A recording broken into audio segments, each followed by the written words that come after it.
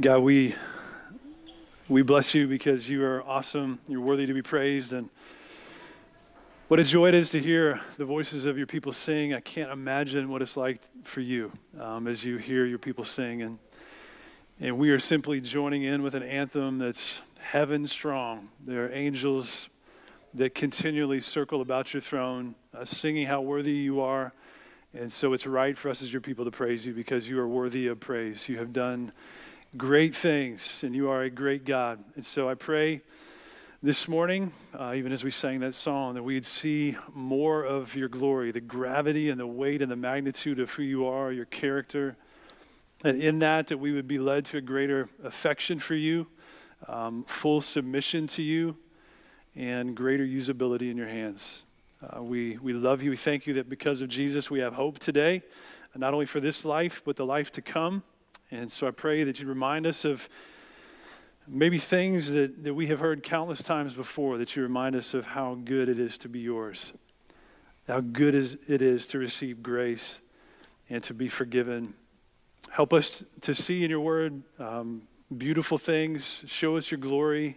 We pray through your word as we hear it, as we see ourselves, in a sense, in the story, that you'd help us know how to apply it. In Jesus' name, amen. Amen. Such a joy to be able to sing together. Go ahead and grab your Bibles. We're going to be in the book of Acts. We'll be in chapter 2. If you're using a pew Bible, I think it's page 855. And we are continuing on in our study through the book of Acts. We started just a few weeks ago, and if you haven't been with us, Acts is basically volume 2 of the Gospel of Luke, same author, and is really the story of the birth of the church and the acts of the apostles, those unique followers of Jesus, as well as just the acts of the Holy Spirit on earth through his people. But I want to start by just giving you a little bit of good news. Anybody down for that? Can I give you just a little bit of good news? All right. So at the end of your life, your worst failure isn't beyond God's grace. Like your worst moment won't define you eternally if you know Jesus Christ.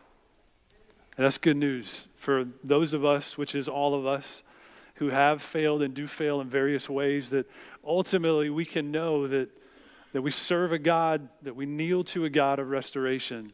And he takes our various forms and forces of failure, and he makes us new. And we get to be acceptable in his sight. And we're going to see that in various ways this morning, but I hope that encourages you. And I want you to do something for me. As you look in your Bible, I want you to go to the first page of Acts, and I want you just to kind of scan to the left to the book of John, the Gospel of John. In John 21, and I'll tell you why I want you to do that, just kind of symbolically, as it were, it's really just the turn of a page, quite literally in our Bibles, to go from John 21 to Acts chapter 1 and chapter 2. And in John chapter 21, there's an encounter that Peter has. So Peter is the same one that we're going to hear this morning that is standing up and preaching with boldness in Jerusalem on the day of Pentecost. And in John chapter 21, what we have is we have an encounter with Peter and Jesus.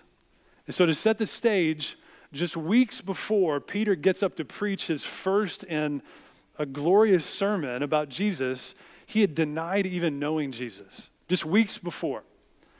So he was close with Jesus, incredibly familiar with his ministry and his miracles, had said that he would go to the death for Jesus, but yet when Jesus was turned over to be crucified, he denied even knowing him 3 times. And Jesus had told him he was going to do that. And he did it. It was his greatest, you could say his greatest failure in his life, spiritually, practically, and generally. And what we have is Jesus, after raising from the dead, he appears to various people, including Peter, over the course of 40 days. We saw that as we opened the book of Acts. And this is one of the many encounters. And he comes to Peter, and he basically says this. You can feel the gravity of this. Peter, on the heels of his greatest failure, Jesus says, "Peter, do you love me?" He says, "You know I do." "Then feed my sheep." "Peter, do you love me?" "Lord, you know I do." And he's grieved because Jesus asked it a second time. He says, "Well, if you love me, then feed my lambs." "Peter, 3rd time, do you love me?" He says, "Lord, you know I do." "Then feed my sheep." And Jesus goes on in very brief form to describe for Peter that he used to be a man who just moved about at his own freedom. But there's going to come a point now in his life where people are going to stretch his hands and take him off to a place where he doesn't want to go, which it tells us in that text that Jesus described for him the way he was going to die. So you have this man on the heels of his greatest failure now has this moment quite literally of restoration, because the last words that Jesus says to him in this text to end the book of John, symbolically in Peter's experience, is follow me.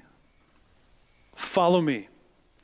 And so now just days later, weeks later in Jerusalem, the same place where Jesus was crucified, the same place where Peter denied even knowing Jesus, Peter now stands up to preach boldly and fiercely that life is found in Jesus Christ. And what a story of transformation. But that's not just for Peter. Like existing, living testimonies of the grace and the transformative power of God. So whatever failure you might put in that box, my greatest failure, you can know that you serve a God of restoration. And this morning, in some sense, he's reminding you of the fact that he's not done with you yet. And there's a call to follow him and be used by him. And now we see in Acts chapter 2, Peter standing up. And what is happening here, if you haven't been with us the last couple of weeks, Jesus has promised that power was going to come from heaven to empower his people to be his witnesses, those who testify to what he has done and what he has said throughout the whole world. And so what we have at the beginning of chapter 2 is that moment comes. And the Holy Spirit comes, and there's these simple Galileans are given the ability to supernaturally speak in languages that aren't their own tongue. And there's confusion and curiosity about what's going on. Some people think they're drunk. Some people just simply ask, what does this mean? So Peter stands up, we saw the start of this last week, to explain what it is that they're seeing. And the second half of his sermon really points heartily to Jesus. And in first, he explains to them from the Old Testament in Joel chapter 2 that what they're seeing was an outpouring of God's Spirit that was foretold centuries before. There's going to come a moment where the Spirit of God would come to give power and to change supernaturally people who waited for his Spirit. And so now let's read in Acts chapter 2, verses 22 through 41. This is really the second half of Peter's sermon. I was thinking this week, it's really strange to preach someone else's sermon.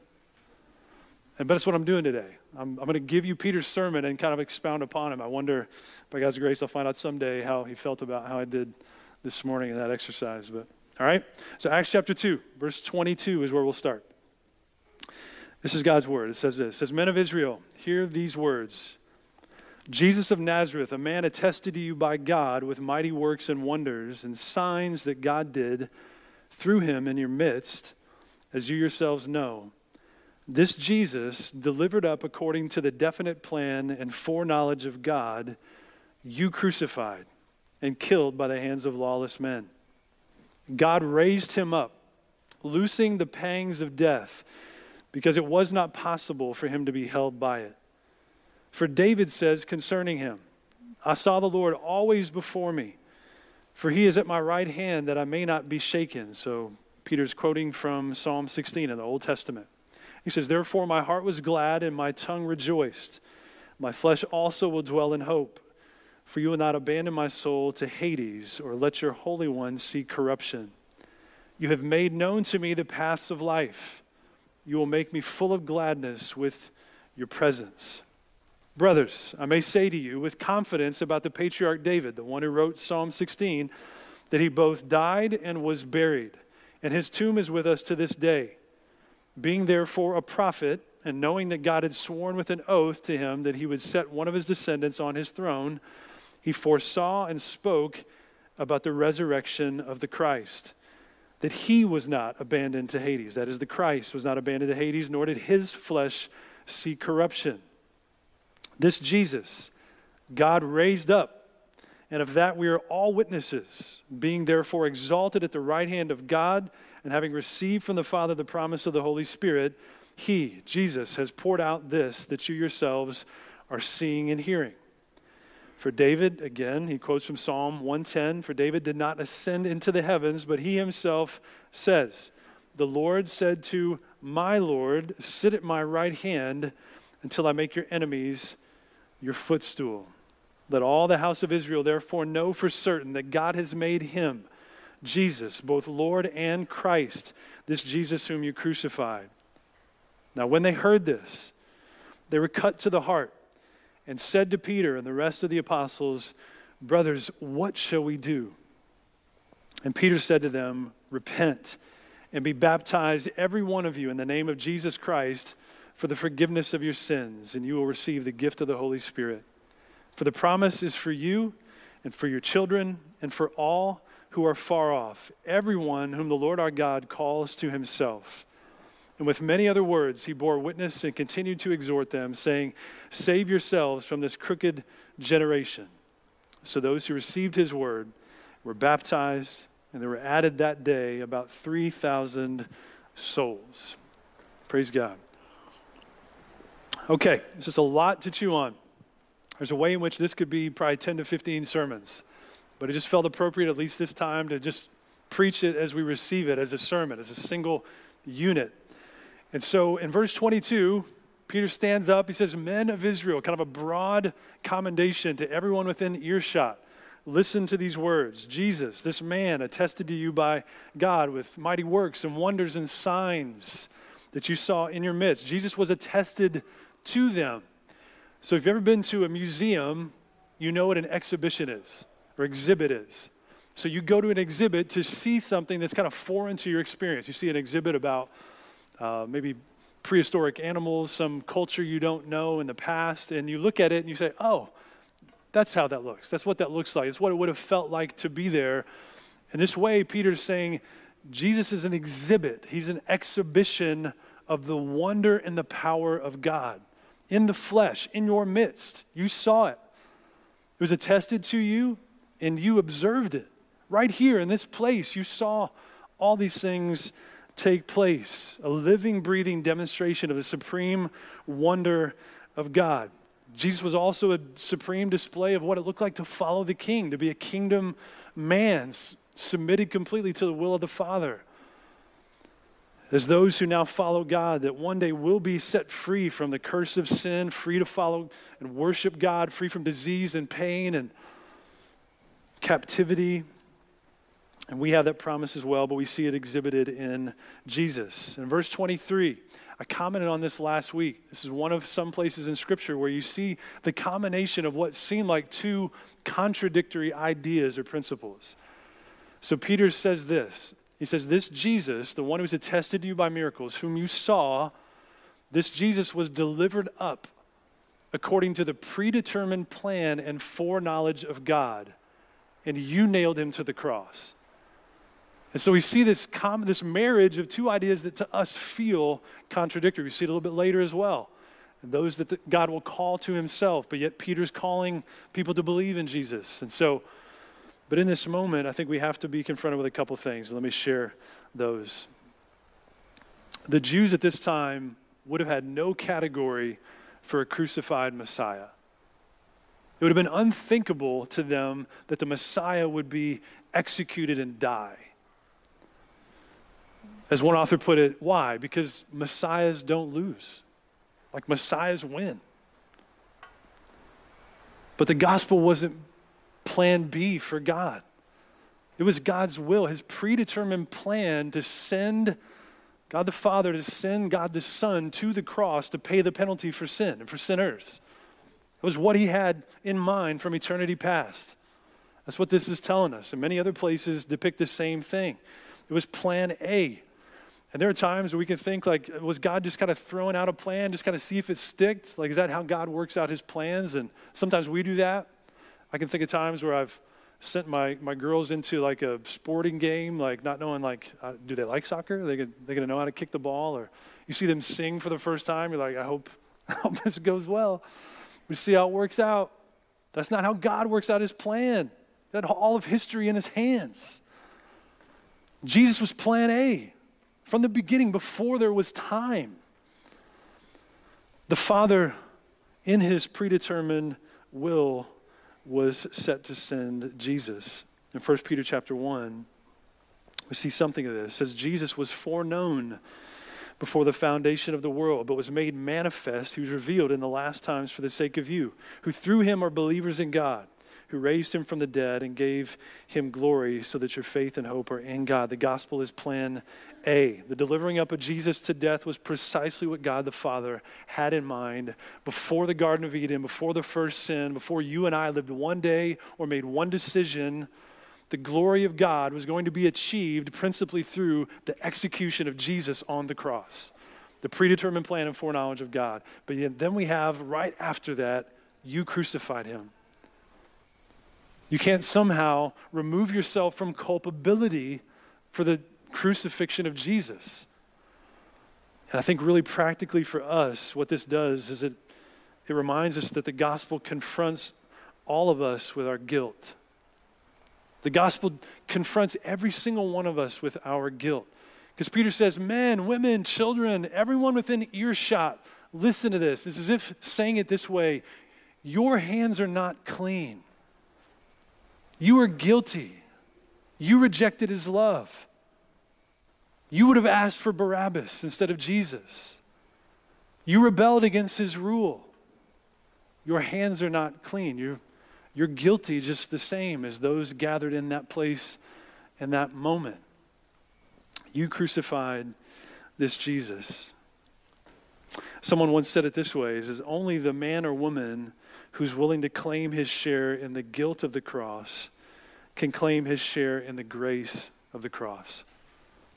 It's only when we know the gravity of the guilt that we bear as those who, in a sense, our sin kept Jesus there. And this is also a paradox that it was the will of the Father. You could say that God, the Father, held Jesus on the cross. That he would be like a sponge to soak up all of our wrath for all of our moments and seasons and lifestyle of failure. But it was also our sin that held him there just the same. And none of us like to be confronted. I'm guessing there might be some strange person in the audience that likes to be confronted. We certainly don't like to be confronted with our guilt. But here's where the gospel is so life-giving. Like this confrontation where you feel the sense of your guilt of the cross can be the most life-giving confrontation you will ever have. Why? Because when you feel your guilt, by God's grace, it will cause you to scramble to some place to make yourself innocent. And by God's grace, that'll be all the way to Jesus. Because he's the only one. He's the only one that can make you innocent. The only one. By faith, by grace, in Christ alone. There's a life-giving confrontation. We look to Jesus to clean our record and make us innocent. But not only did Jesus die, not only was he crucified, and very powerfully, Peter says, God raised him up.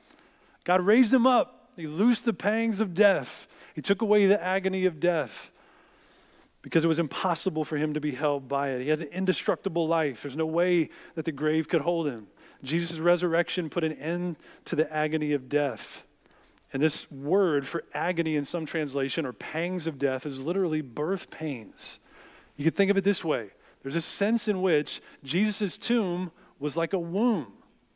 And when he burst forth out of the grave, he did so perpetrating newness of life to all those who would look to him.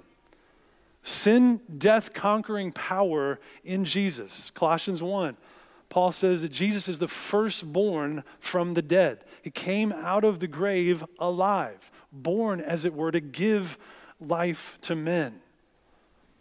And Jesus is alive. And if he's not alive, then, as Paul said, then our faith is in vain. But if he is alive, then it makes all the difference in the world. And every single person on this planet has to deal with the resurrection of Jesus. And I pray that our response to the resurrection of Jesus, that he is Lord. And I've been given the blessing of new life. And I have power to walk differently in this life because he's alive. And because he's alive, so am I in this life and the life to come. Jesus shrugged off the staying power of the grave and he walked out victorious. And as his people, one day we have the hope of the same thing, that we'll walk completely victorious, free from sin, ultimately not just free from the power, but the very presence of sin. That's why Paul says, talking about the resurrection of believers, there's going to come a day, this life will be over. We'll have new bodies. We'll be resurrected just like Jesus was. And in that moment, the greatest rhetorical question ever is asked, "O death, where is your sting? O death, where is your victory?" Every ounce of the sting has been swallowed up in the victory of Jesus, the one who is the firstborn from the dead. On the heels of those questions, Paul briefly explains the sting of death is sin and the power of sin is the law. And right in this space, there's some really bad news that we have to be confronted with. So what is Paul talking about? Well, sin is the source of death's pain. Death is the culminating work of sin, and death is painful because of sin.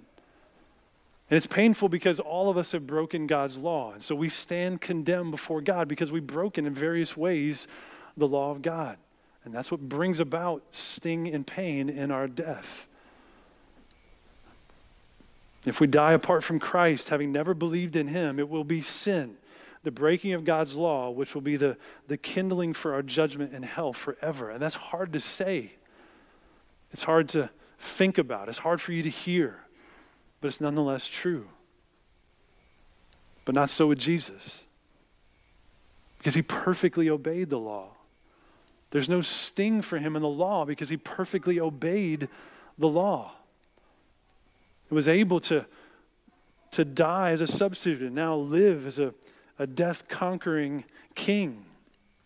He was sinless and he completely obeyed the law, and death has no power over him. It's impossible for Jesus to be held by the grave. And so Peter goes on to quote two Psalms, Psalm 16 and Psalm 110. And in both of these examples, he's basically pointing to the fact that David wrote both of these sections. But you need to understand something. David is dead. The first example is in Psalm 16, where Peter quotes, in particularly verse 27, he says, "For you will not abandon my soul to Hades or let your Holy One see corruption." Peter draws attention to the fact that David died.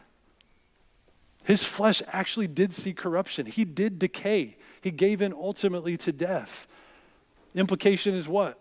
He must have been talking about somebody else. He pointed to the resurrection of Jesus. Beforehand, he pointed forward to this one, this unique descendant whom God had promised David would sit on his throne forever. He's the one who would never see decay, who would never see corruption, but instead would have forever life. And God had promised David one of his descendants would sit on the throne in 2 Samuel 7. And he draws attention, this fact that David is dead, but Jesus wasn't abandoned to the grave. He wasn't overtaken by decay. And he goes on to quote from Psalm 110, "The Lord said to my Lord, sit at my right hand." Again, David is dead. He didn't ascend into the heavens. So what is he talking about in Psalm 110? Jesus silenced the religious leaders through this psalm in the Gospels in Luke chapter 20. And he basically highlights the fact that, hey, what David is saying here is he said, "The Lord said to my Lord." So God said to my Lord something. And in that moment, he's drawn attention to the fact that Jesus wasn't talking about David. And David wasn't talking about himself, but he was talking about Jesus as Lord. And so Jesus is the Christ. He's exalted at the right hand of the Father with great might. God, in Ephesians 1, says this, that God raised him from the dead and seated him at his right hand in the heavenly places, far above all rule and authority and power and dominion, and above every name that is named, not only in this age, but also in the age to come. So Jesus is this coronated king, takes his place in heaven. And now for those in Christ, we're seated with Jesus in the heavenly places, and he continues his ministry from heaven. He sends the promise of the Father, the Holy Spirit, to fill his people, to make them usable in his hands. And he says, let all the house of Israel know for certain that God has made him, the Lord Jesus, both Lord and Christ, this Jesus whom you crucified. And here's where we'll finish for today. Verse 37 through 39 is the response. We talked last week about every time we read God's word, there should be something of what we see in this text. What should I do with this? What do I do with what I've heard? What does this mean? How should I respond? That's exactly what they say. Verse 37, when they heard this, all of these words about Jesus, they were cut to the heart, pierced to the heart. And they said to Peter and the rest of the apostles, brothers, what shall we do? The gospel demands a response from everyone. I'll say it plainly this way. I think culturally in our American Christianity, there's even t-shirts and sweatshirts that say, Jesus is my homeboy. Jesus is not interested in being your homeboy. He's not. Like, Jesus is king. And kings have subjects. They don't have homeboys. Jesus is king. And if he's king, the question is, am I his subject? Am I subject to his rule and his reign? And that's what Peter's getting to, is like the response to what you have heard, the response to Jesus being shown to you by miracles and signs and wonders and power, him being the exhibition of the power of God, is this: turn. Turn from self-rule and rebellion and believe and be baptized for the forgiveness of sins. That's the response. Repent. It's not mere sorrow over sin. So biblical repentance is. It's not just feeling bad about a bad choice. When you think about the different shades of failure, it's not just, man, I feel bad about having done that. That's not biblical repentance. There's a type of sorrow that is worldly, that doesn't lead to anything eternal or godly. But here's the picture of repentance. Think with me just for a second.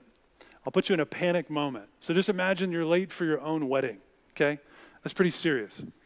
Imagine you're driving down the road and you see on your left the road that leads to the church where you're getting married. And so you're already late and you drive and you realize, I just passed where I needed to turn. So just imagine for a moment, the next turn you have, you're going to do a U-turn to get back to where you need to go. Just think for a second how earnest your turn would be. Like, I have got to get back to where I should be. I'm late for my wedding. That's the kind of angst in repentance. It's not just a mere acknowledgement, oh yeah, I'm supposed to be over here. It's a no, let me turn as fast as I can to right what's wrong and to come back here. And that's what repentance is. You turn away from self-rule and rebellion and self-reliance and self-righteousness and say, I'm no longer doing this. I'm following God and my life is his. I'm living for him now. That's biblical repentance. And Peter says, repent. The response is turn. Let your tears turn into turning. Turn to God and follow him. And in response to your turning, be baptized. Give visual depiction to your new life. That's what baptism is. Baptism doesn't save you. It's a visual expression of an inward change, that repentance that we have made. That we've died to an old way of life. As we go in the water, we're raised, as it were, as we come out to walk in newness of life. Just like Jesus came out of the tomb and gives life to those who trust in him.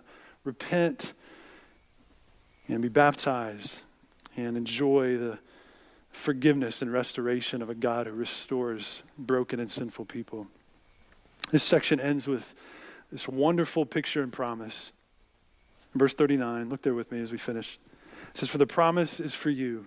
Everything related to being able to turn, to repent, to believe, to receive forgiveness, the promise of the Spirit that makes us new from the inside out. It says, for the promise is for you and for your children and for all who are far off, everyone whom the Lord our God calls to himself. So know what Peter doesn't do. He believes in the sovereignty of God, that God is the one who has to save people. But in response to the question, his response isn't when they say, what should we do? Well, I guess you'll have to wait. We'll see. God's going to save who's going to save, and so we'll just have to wait and see. That's not what he says. What he says is repent and believe in the gospel. Believe now. God is calling you to respond now. And he said that promise, that call is for you and for your children in this picture of all who are far off. So here it is. The gospel message is for all who are far off. And I've said this before. And all are far off. The gospel of Jesus Christ, this life-transforming, eternally saving work is for all who are far off, and every single person is far off. And it's our responsibility to take that message, to proclaim it, that it might fall on fertile ground, and that people would come to life through the one who came to life, ultimately out of the grave. And God gives us everything we need for that task. So just like Peter, as those whose failures have been washed away by the work of Jesus, and we now stand, we sing, we serve, restored in his name, that we can stand just like Peter did with boldness to proclaim life in Jesus' name. And if you're a Christian in this room this morning, that's your responsibility just like it's mine. Every single one of us. That's why we plant churches. That's why we send missionaries. That's why we get up here every Sunday and preach the same message, because Jesus is the only hope for the nations. There's no other name given to men under heaven by which we must be saved other than the name of Jesus. And so together, let's be committed to be those who boldly and faithfully proclaim life in his name. Let's pray to that. And I'll invite the worship team back up and we'll sing one last song. God, we need your help with every bit of this. Any inkling in us towards you, any movement toward the cross, any movement toward desiring to know you is a work of your grace. I pray that where maybe in certain ways this morning we are mindful of the things that make us feel the magnitude of our guilt, that we'd also be reminded in that moment, if we are yours, that where sin has and does abound, that grace abounds all the more.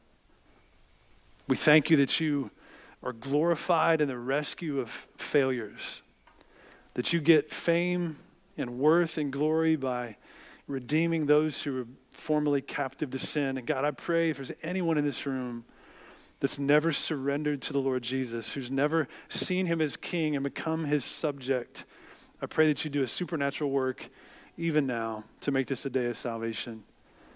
Would we be mindful as your people as we go to respond in faith and obedience to your call to be your witnesses, to walk even now as those alive from the dead, a life in keeping with repentance. We're returning away from the things of the world, the things of the flesh, to walk in newness of life. Help us in that, I pray, for your glory, for our joy.